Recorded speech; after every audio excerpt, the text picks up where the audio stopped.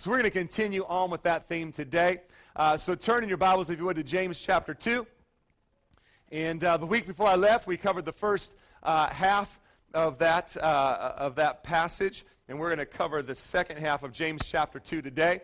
As you know, we've been going through our series and talking about James. It is considered to be the Proverbs of the New Testament because it's so full of wisdom, practical living, and application for our life today. And how many of you guys want to know how to live out your Christianity in a practical and relevant way? Come on, here today. 5 of you. Fantastic. The rest of you will get something out of this as well, I promise. And so we're going to jump right into it. James chapter 2, starting in verse 14. And it reads, "What good is it, my brothers, if someone says he has faith but does not have works? Can that faith save him? If a brother or sister is poorly clothed and lacking in daily food, and one of you says to him, 'Go in peace and be warmed and filled,' without giving them the things needed for the body, what good is that? So also, faith by itself, if it does not have works, is dead. But someone will say, 'You have faith and I have works. Show me your faith apart from your works, and I say, I show you my faith by my works. You believe that God is one? You do well. Even the demons believe and shudder. Do you want to be shown, you foolish person, that faith apart from works is useless? Was not Abraham, our father, justified by works when he offered up his son Isaac on the altar? You see that faith was active along with his works. The faith was completed by his works. And the scripture was fulfilled that says Abraham believed God, and it was counted to him as righteousness, and he was called a friend of God. You see that a person is justified by works and not by faith alone. And in the same way was not also Rahab the prostitute justified by works when she received the messengers and sent them out by another way? For as the body apart from the spirit is dead, so also faith apart from works is dead." Let's pray. God, we thank you for your word today. God, I pray that in the next few moments that we have together, that God, you would just speak to us clearly, that God, we would hear your voice today speaking to us. God, I pray that as I communicate today, that I would communicate in a way that's relevant. I pray that I would communicate in a way that makes sense to today, and that we'd be changed. In Jesus' mighty name, amen. Amen. A couple of things going on here in this portion of the passage, and some would look at it and say there's two things at work. There's faith and there's works. What is faith? Faith is our trust and our belief in God. Okay, and so that is faith. We say we believe God. What we're saying is we trust God. We believe that he is who he says he is. Okay, that's our faith. That's the faith aspect of this passage. But then there's also the works portion of this passage.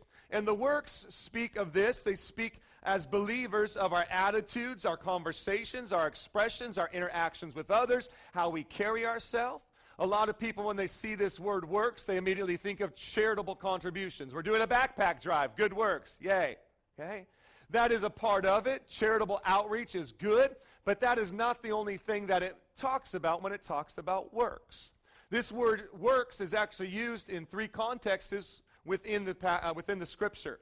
The first time it's used in the Old Testament, it's talking about God and his works. Okay? Genesis 1. In the beginning, God. And what did God do? He created the heavens and the earth, right? And then he filled the earth, right? And he created the animals and all that stuff. God, how do we know he's God? He's God because he created. These are his works, and his works express the fact that he is God. He doesn't just say he's God. He shows people the fact that he is God. Okay? God, works, creation. In the New Testament, speaking of Jesus, Jesus is on the scene. He proclaims to be the Son of God, the Messiah, but then he accompanies his confession with works. And his works now that people observe and people see come and back up the fact that he is the Messiah, the Son of God. God creates heavens and the earth. Those are his works. Yep, he's God. Jesus, New Testament, comes along, does miracles, signs and wonders, forgives people of their sins. Yep, he's Jesus.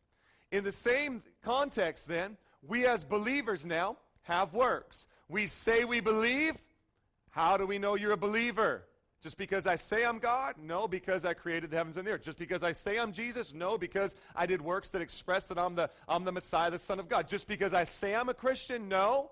James is saying this. You've got to have works, just as God had works, just as Jesus has works. If you confess to be a Christian, there are works that show that you are a Christian. Are you with me this morning? Okay. James is not saying there's faith and there's works. James is saying faith and works are one, and they complement each other.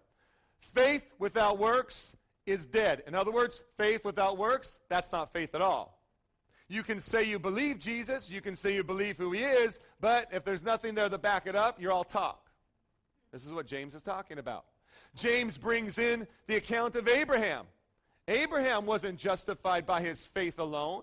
Abraham was justified by the fact that he had works. What were his works? He believed God enough, he trusted God enough to walk out in obedience the sacrifice of Isaac. You can read that in the Old Testament, in Genesis. And he goes through this, and obviously you know the story. God steps in and says, man, I know you really believe me now. I know you really trust me. Man, your confession, it's obvious. And he provides a ram caught in the thickets. Okay. It wasn't just what he said he believed. It was his actions. It was his works that expressed that as well. Okay? So James is talking about this, and he's saying, look, man, faith apart from works is dead. You can't just have works either, though. Okay? But faith, works, complete package. Apparently, this was a problem back then. So much so, we've been going through the book now, and we see that James addressed trials. Count it all joy when you find yourself in various trials. How are we supposed to behave in those instances? With joy. Okay? He talks about anger. He talks about not just being a hearer of the word, but make sure you're a doer of the word also. The last Sunday before I left, we talked about not having partiality, but treating everybody as a Christ follower. We should treat people with respect. We should honor people, no matter of their status, no matter who they are. Here now, a very important thing comes up, and James addresses it. Okay? And he addresses it because obviously as he looked out, he saw a lot of people that confessed Jesus Christ, that said they were Christians, that said they were Christ followers, but when observed, there was no works to back it up. At one point, James actually gets mad as he's writing. Look at it, James chapter 2, verse 19. You believe that God is one? You do well. And if we're going to read it properly, even the demons believe and shudder. Exclamation point. He gets a little bit ticked off at this point. He's saying this, look, you believe? Good job. You're no different than a demon. Actually, if we read it in context, the demons one-up it. They believe and they shudder in fear. Now remember, he's writing to the church. Yeah, you believe? Great. But it's not just enough to believe. What does your lifestyle say? What does your lifestyle express? What do your interactions with others say? What are your dealings with your neighbors, business transactions, how you walk through certain seasons of your life, how you treat your spouse, how you treat your kids, how you deal with your money? Well, what are those you say you believe, but when people observe, what do they see? Okay. What do they see? James obviously observed something.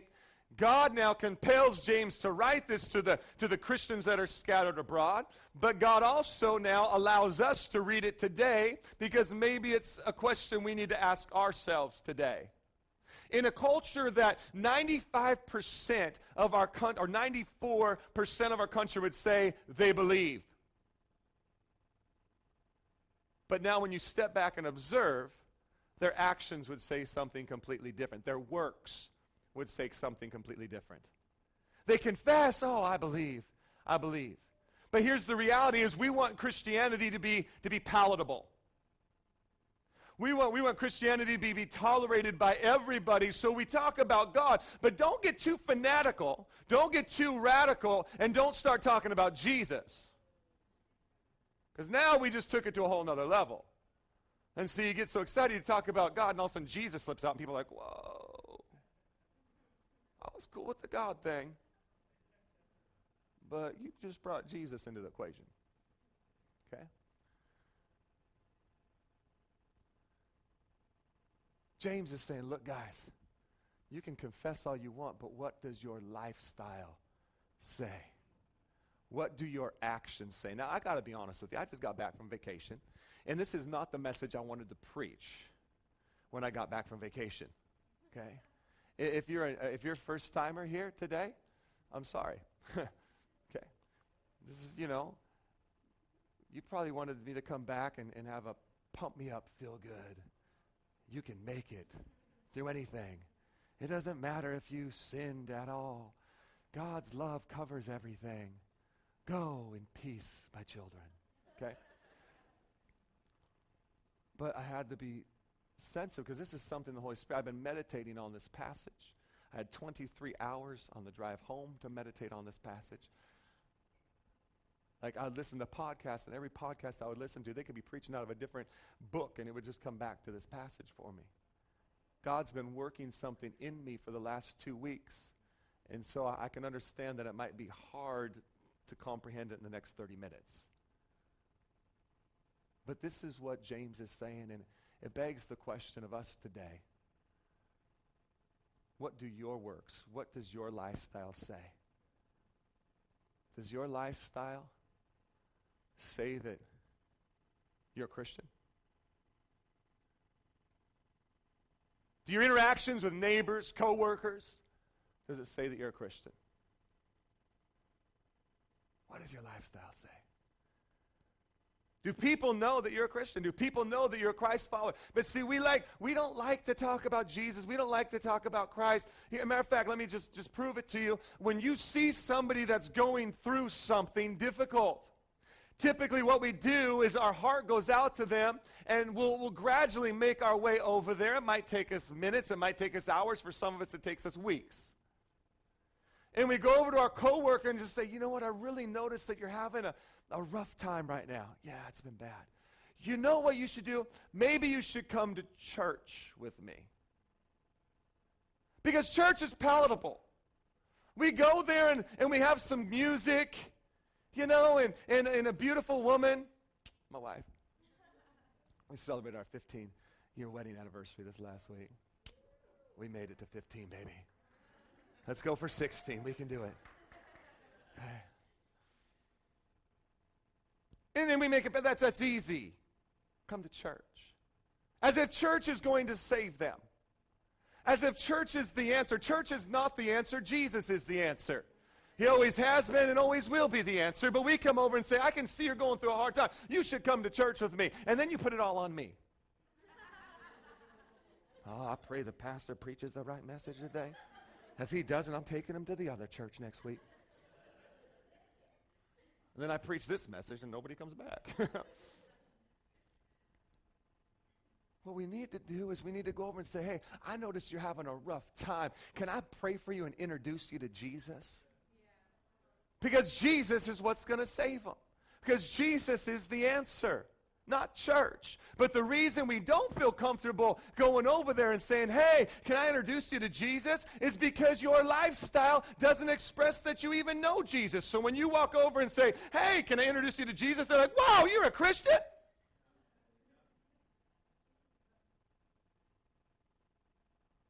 Wow. So we say, hey, can you go to church? Oh, you go to church? Yeah, every now and then. You should come with me. We make it palatable. We claim to know him, but our actions, words, lifestyle, etc. do not show it.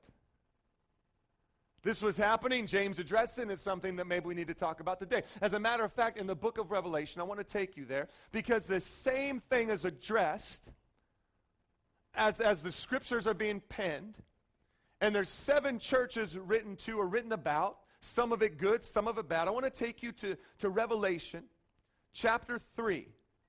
And I want to read to you very quickly about a church named Laodicea, where something very similar was taking place that James addressed.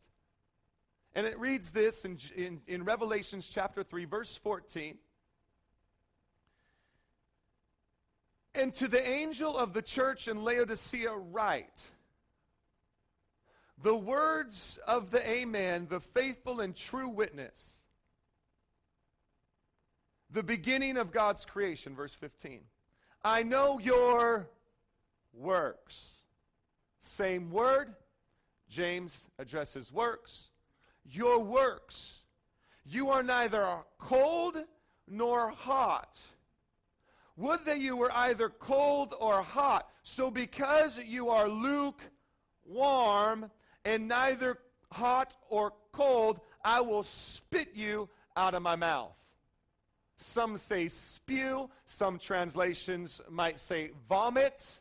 The word literally means to vomit or to spew with force. So because you're lukewarm, because you say you believe, but there's no works backing it up, it's exactly what he addressed. Your works are neither hot nor cold. You're lukewarm. Blah. That is not an encouraging scripture. Because, now here's what we need to understand, okay? Because some people would read this and be like, oh man, I got to be hot for Jesus, but not cold. I mean, rather, and some people, interpret it this way, it's better for me to not be for Jesus at all, or to be totally for Jesus, but not in between. I mean, if I'm not for Jesus at all, there's some hope for me. If I'm for Jesus all the way and I'm hot, then that's really good, but if I'm lukewarm, that's a scary place to be. Let me just tell you what the Scripture's actually saying. They understood the word choice that was being used in Laodicea. Because in Laodicea, two things were at work. One was they were a very wealthy city, but they had a hard time getting water there. And so they got water from two different sources. One of them was really cold water, and that was brought in. And another place, it was from hot springs, and they brought that in. But many times by the time it got there, it was lukewarm. And so they would have to do something with it, because who likes lukewarm water? Hot's good, cold's good. Another reason why this made sense to them is because at that time, they would have religious celebrations. And at these religious celebrations, they would serve hot drinks or cold drinks. Not much different than today, right? We have cold water out there for you. We have hot coffee out there for you, okay? Hot's good, cold's good, lukewarm's not, right? You have hot tea and you have iced tea, right? Now, I'm not one of these people, but some people like to drink, a cup of hot milk before they go to bed because it helps them sleep better. You ever heard that before? Me, it just gives me a tummy ache. I don't do that, okay? Okay? Like, I stopped by and I got a coffee today from Starbucks, okay, on the way here. And I asked, can I get a caramel macchiato? Grande. It's one of my favorites. Take notes, okay? I said, can I get a grande caramel macchiato? You know what they asked me? Would you like that hot or iced? Nowhere on the menu does it say, would you like that lukewarm? Why? Because you drink something lukewarm. It's not like when you come in, and you've been doing physical activity, you're running, like, I got to just get a lukewarm glass of water, please. Okay? Matter of fact, my wife, she gets the caramel macchiato. Sometimes she'll drink it, it'll sit around, and it'll get lukewarm, and she can't stand it. Oh. So she spews it out, right? Okay? So what does she do? She either goes and gets ice and turns it into an iced caramel macchiato, or she takes it over to the microwave, and she heats it back up. Why? Because hot is good, cold is good, lukewarm not. So at these religious celebrations, they would have the hot and they would have the cold. But what they would do is they would serve the important people first. And so they would go around, would you like hot or cold? And they would give the important people the hot if they wanted hot or the cold. But by the time it got to the less important people, which James addressed in the first part of chapter 2, by the time we got to the less important, it was lukewarm, and this was an insult to them. Because lukewarm, it's lukewarm, I don't want that. Okay? So here's what, and notice it's red letters in Revelation. So this is what Jesus is saying to the church. I can't stomach you. I wish you were cold because that's good. I wish you were hot because that's good. But because you're lukewarm, I want to I can't palate it. I can't take it. It's nasty. Because your works don't line up with what you say you believe. I have to ask myself this question. When God looks down on his church today, Does it make him want to vomit?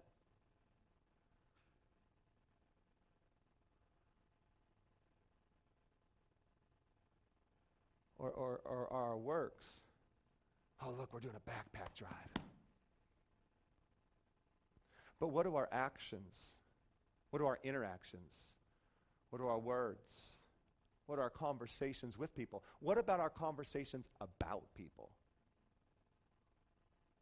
Because we're really good at looking at people on Sunday and smiling. How you doing? God bless you. Thank you for coming to church. Did you see the outfit she had on yesterday? Well. Now, this is something God's been working in my heart for a couple weeks. I've been convicted. If I could have stand up and responded on that 23-hour drive, I would have stood up in the car. But I would have hit my head. I mean, God was working overtime. Faith without works. Revelation calls it lukewarm. James calls it a person that says they believe, but there's nothing to back it up. Same thing. Same thing. What does this person look like? Here, let me give you some things. And I don't have a PowerPoint today because I couldn't do it in the car. Lukewarm Christians, people who say they believe but don't live it. Number one, let me give you 10 things. Did someone actually get them up there? Were they there for the first service too? Oh, good work, people. You get a pay raise. That's awesome. Number one, they're on the screen. I put them together in the car on my drive back. It was tough, but man, I did it. It's hard work. Next time, let me know so I can take credit for it. Thank you. Number one, these people care more about what people think than what God thinks. They care more about what people think than what God thinks. And can I just tell you, this is one of those ones as a pastor, God was really working on me. Because as I'm contemplating, James chapter 2, 14 to 26, I'm saying, God, what do you want me to preach? There's got to be something like nice and fuzzy in here that I can preach, and I'm looking because I want to come back and I want you all have missed me. And this is not the message you preach when you get back and people say, oh, we really missed you. This is like, hey, pastor, go on another vacation. Because as a pastor, I'm probably the most guilty of this one. Because if I preach a message you like, you all slap me a high five and you say, I'll see you next week, pastor. But then if not, you go out the other door and avoid me and I don't see you for weeks.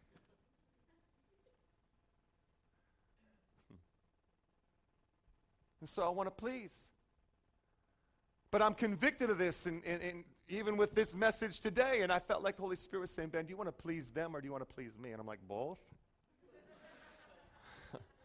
Is that doable?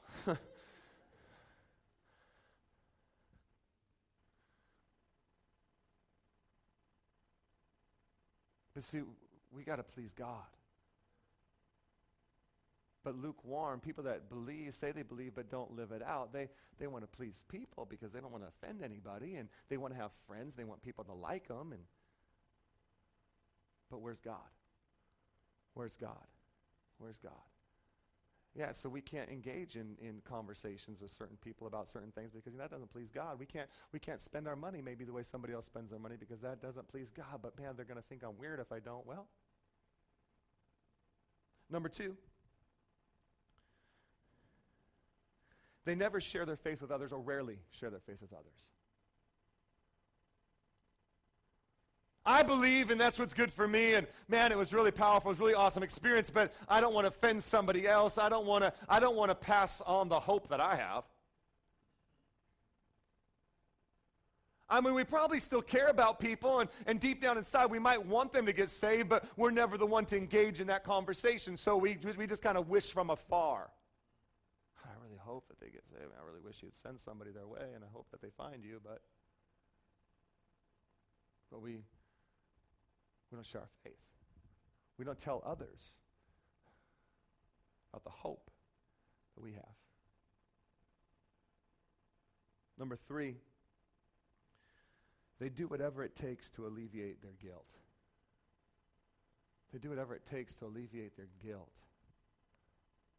And we know this because we'll show up once every 6 weeks to church because, wow, I shouldn't have done that this week. did really good for 5 weeks. We didn't see you during those 5 weeks, but then you did bad 1 week and here you are at church. Alleviate. Man, I messed up. I better get to a Bible study. I mean, the reality is that most of our messages in churches today are geared towards alleviating people from their guilt. Most of our altar calls are geared towards alleviating people from their guilt.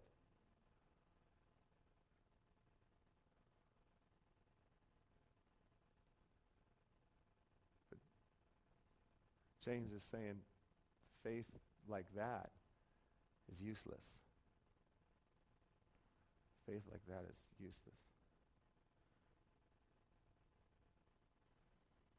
Number 4, they think more about life on earth than in heaven. They think more about life on earth than in heaven, but our promise is life and life more abundant, eternal life with Him. But we think more about life here, and so we think about our home, and I need a nicer home, I need a better home, I need a better car, I need a boat, I need this toy, I need that, and I should probably get one of these, and we think more about here rather than storing up for ourselves treasures in heaven. And so all my focus, everything, even my church attendance and the church I attend and the things I do, it's all about the here and now rather than the afterlife. And so I'm consumed with now forgetting that the promise is life with Him for eternity. Number 5, they gauge their morality by how others live. They gauge their morality by how others live. Yeah, I know I blew it, but at least I'm not as bad as so-and-so. We build Bible community groups around it. Man, I really blew it this week. That's okay. So-and-so, they did this. Oh, really? I feel so much better about myself now.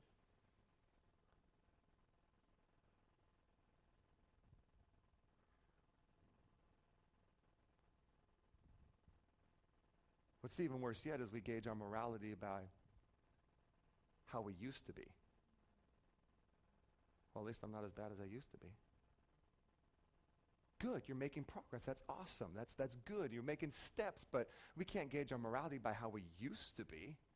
I mean, I used to sleep with my girlfriend every night, but now I'm just doing it once every month. Good, but stop. Marry her. Put a ring on her finger. Be a real man. Uh-oh.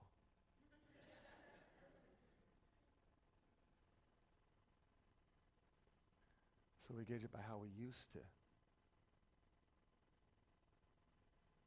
If you're a first-timer, welcome to Urban Church. Well, next week's message will be lighthearted and fun, and we can all gather around and sing Kumbaya. Number 6, they want to be saved from the penalty of sin without changing their ways. They want to be saved from the penalty of sin without changing their ways, without changing their lifestyle. Man, I messed up. Jesus, forgive me. But then there's no change.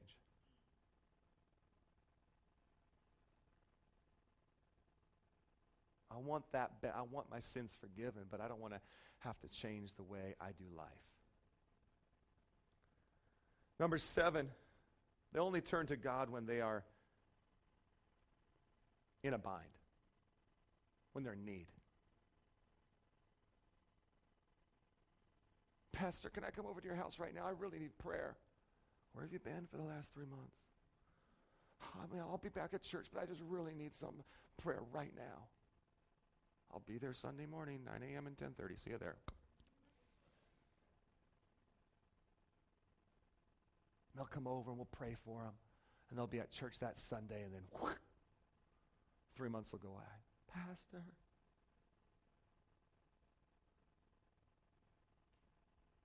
Only God when they're in a bind.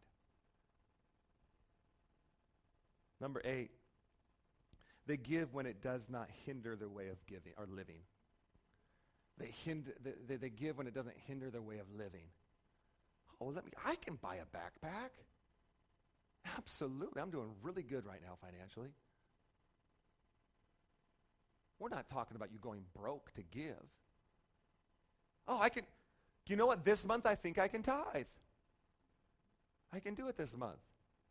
I drank a few less coffees last month, and I think I can make it. I can do it. That lukewarm coffee wasn't doing it for me anyway. Number 9, they aren't much different than the rest of the world. They aren't much different than the rest of the world. Let me just sum it up in number 10 real quick.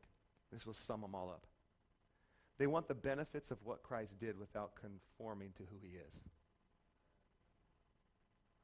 Want the benefits of what Christ did, a life and life abundant. Let's party. But they don't want to make any changes. But yet Matthew chapter 3 makes it very clear that when you receive Christ, there is fruit unto repentance. There's a lifestyle change. Things are different now. And they're not different because they have to be. They're different because you want them to be. That's how you know when it's a true conversion. I sinned before because that's what I did. I'm a sinner and it's fun. But Jesus Christ came into my life and forgave me my sins. And man, that was fun. I can't believe I did that. I can't believe I lived like that. What was I thinking? That was not fun. This is fun. This is freedom. This is life and life abundant. I'm not doing that not because I don't want to. I'm doing that because I don't want to anymore. I'm doing that. Do you understand what I'm saying? Because here's the thing, though. Most Christians, what they do is I believe, okay, what do I have to do now? Oh, I have to stop doing that? Okay. Oh, I can't do that anymore? Oh, there's probably going to be a really big learning curve with that one.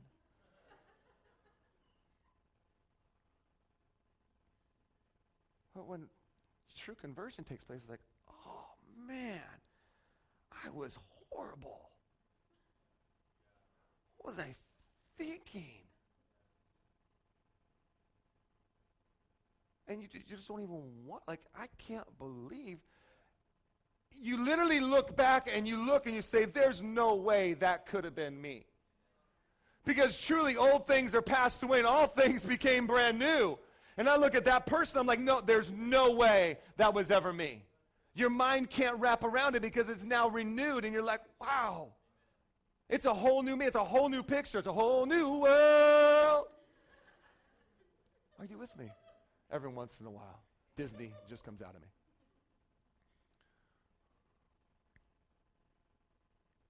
It's brand new. But do we believe? Our works will say so. Our works will show us. See, the reality is that we get enough of God to satisfy us, but we don't get enough of God to change us. To the point to where our heart aches for those that don't know him yet.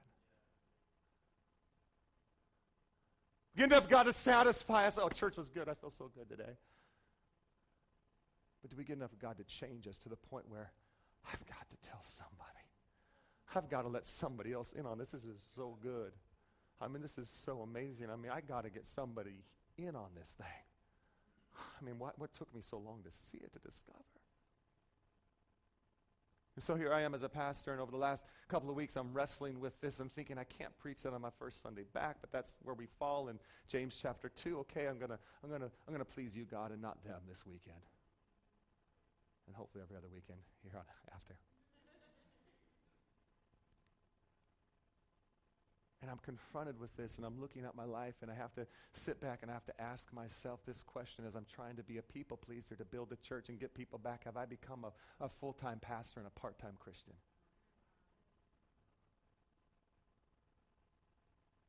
Do I care more about being a pastor, or do I care more about being a Christian and loving Jesus and his word and not compromising it? But then in turn I have to ask this question, are you a full-time businessman and a part-time Christian? Are you so consumed in a full-time mom and a part-time Christian? Because Christianity permeates every area of our life. It's not something I can just choose to become for this moment and then not for this moment. Because that's dead. Am I a full-time barista and a part-time Christian? I'll live my Christianity outside of being a barista.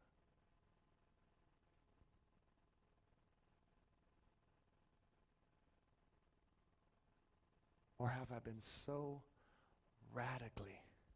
See, Jesus Christ didn't die on the cross so that we could be lukewarm, because it's an oxymoron, lukewarm Christian. It doesn't work. There's no such thing. The very essence of being a Christian means that I've died to self. It's no longer I that live, but Christ who lives in me. I've denied myself. I've picked up my cross, and I'm going after Jesus. He's the way, the truth, the life. There's none other but him. He's the only way to God the Father. And so when someone says, yeah, I'm just struggling, it's kind of a lukewarm Christian. There's no such thing as a lukewarm Christian. That's the person that God vomits. I'm a Christian, and I'm not. And if I'm a Christian, God's works created God. Jesus works, Messiah, Son of God. Christian, wow, works. You really do believe. Faith without works isn't faith at all. Faith, when people see your work, wow, that. And so the reality is this, as we close today, the reality is this, is there are people in here right now, you're sitting here, and if you're new, hopefully you'll come back next week. But you're sitting here and you don't even have a relationship with God.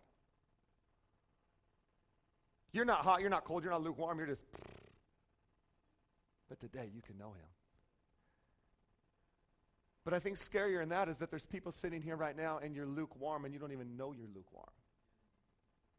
And what's even scarier than that is the fact that there's some people in here that are lukewarm and you know you're lukewarm and you don't care.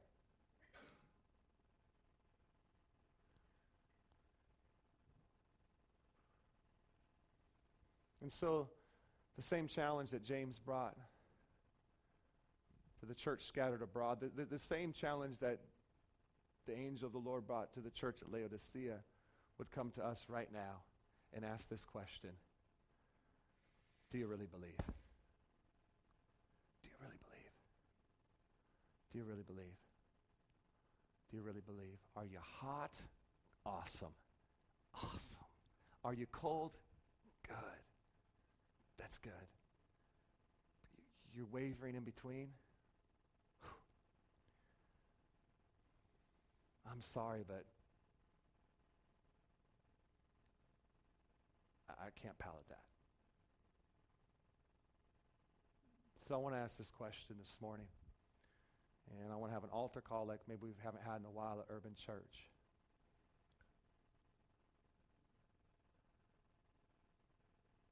Because I don't know about you, but when I dream of Urban Church and I dream of the church that God has called us to continue to pioneer in the city of San Diego, 3.5 years in now, I don't want him to look down and say, oh, good backpack drive, but man, that was some good worship this morning. Wasn't that good worship this morning? That one song we do, isn't that song good? I mean, they're all good, but that third one, you just felt it right here. I want God to look down on the church and say, wow, now you guys, man, it is obvious. Because the way you talk, the way you interact with people, the way you spend your money, the way you love each other, not just when you see each other, but when you're behind closed doors. Man, we had Betsy and Guillermo stay at our house for 2 weeks while we're gone. And because I just planted some new plants and I didn't want them to die. And man, last night when we walked in, the house was spotless. Now, I can clean a little bit. My wife can clean really good. But I don't know if our house has been that clean in a long time. I was like, whoa. I was like, maybe they should live with us and clean for us all the time.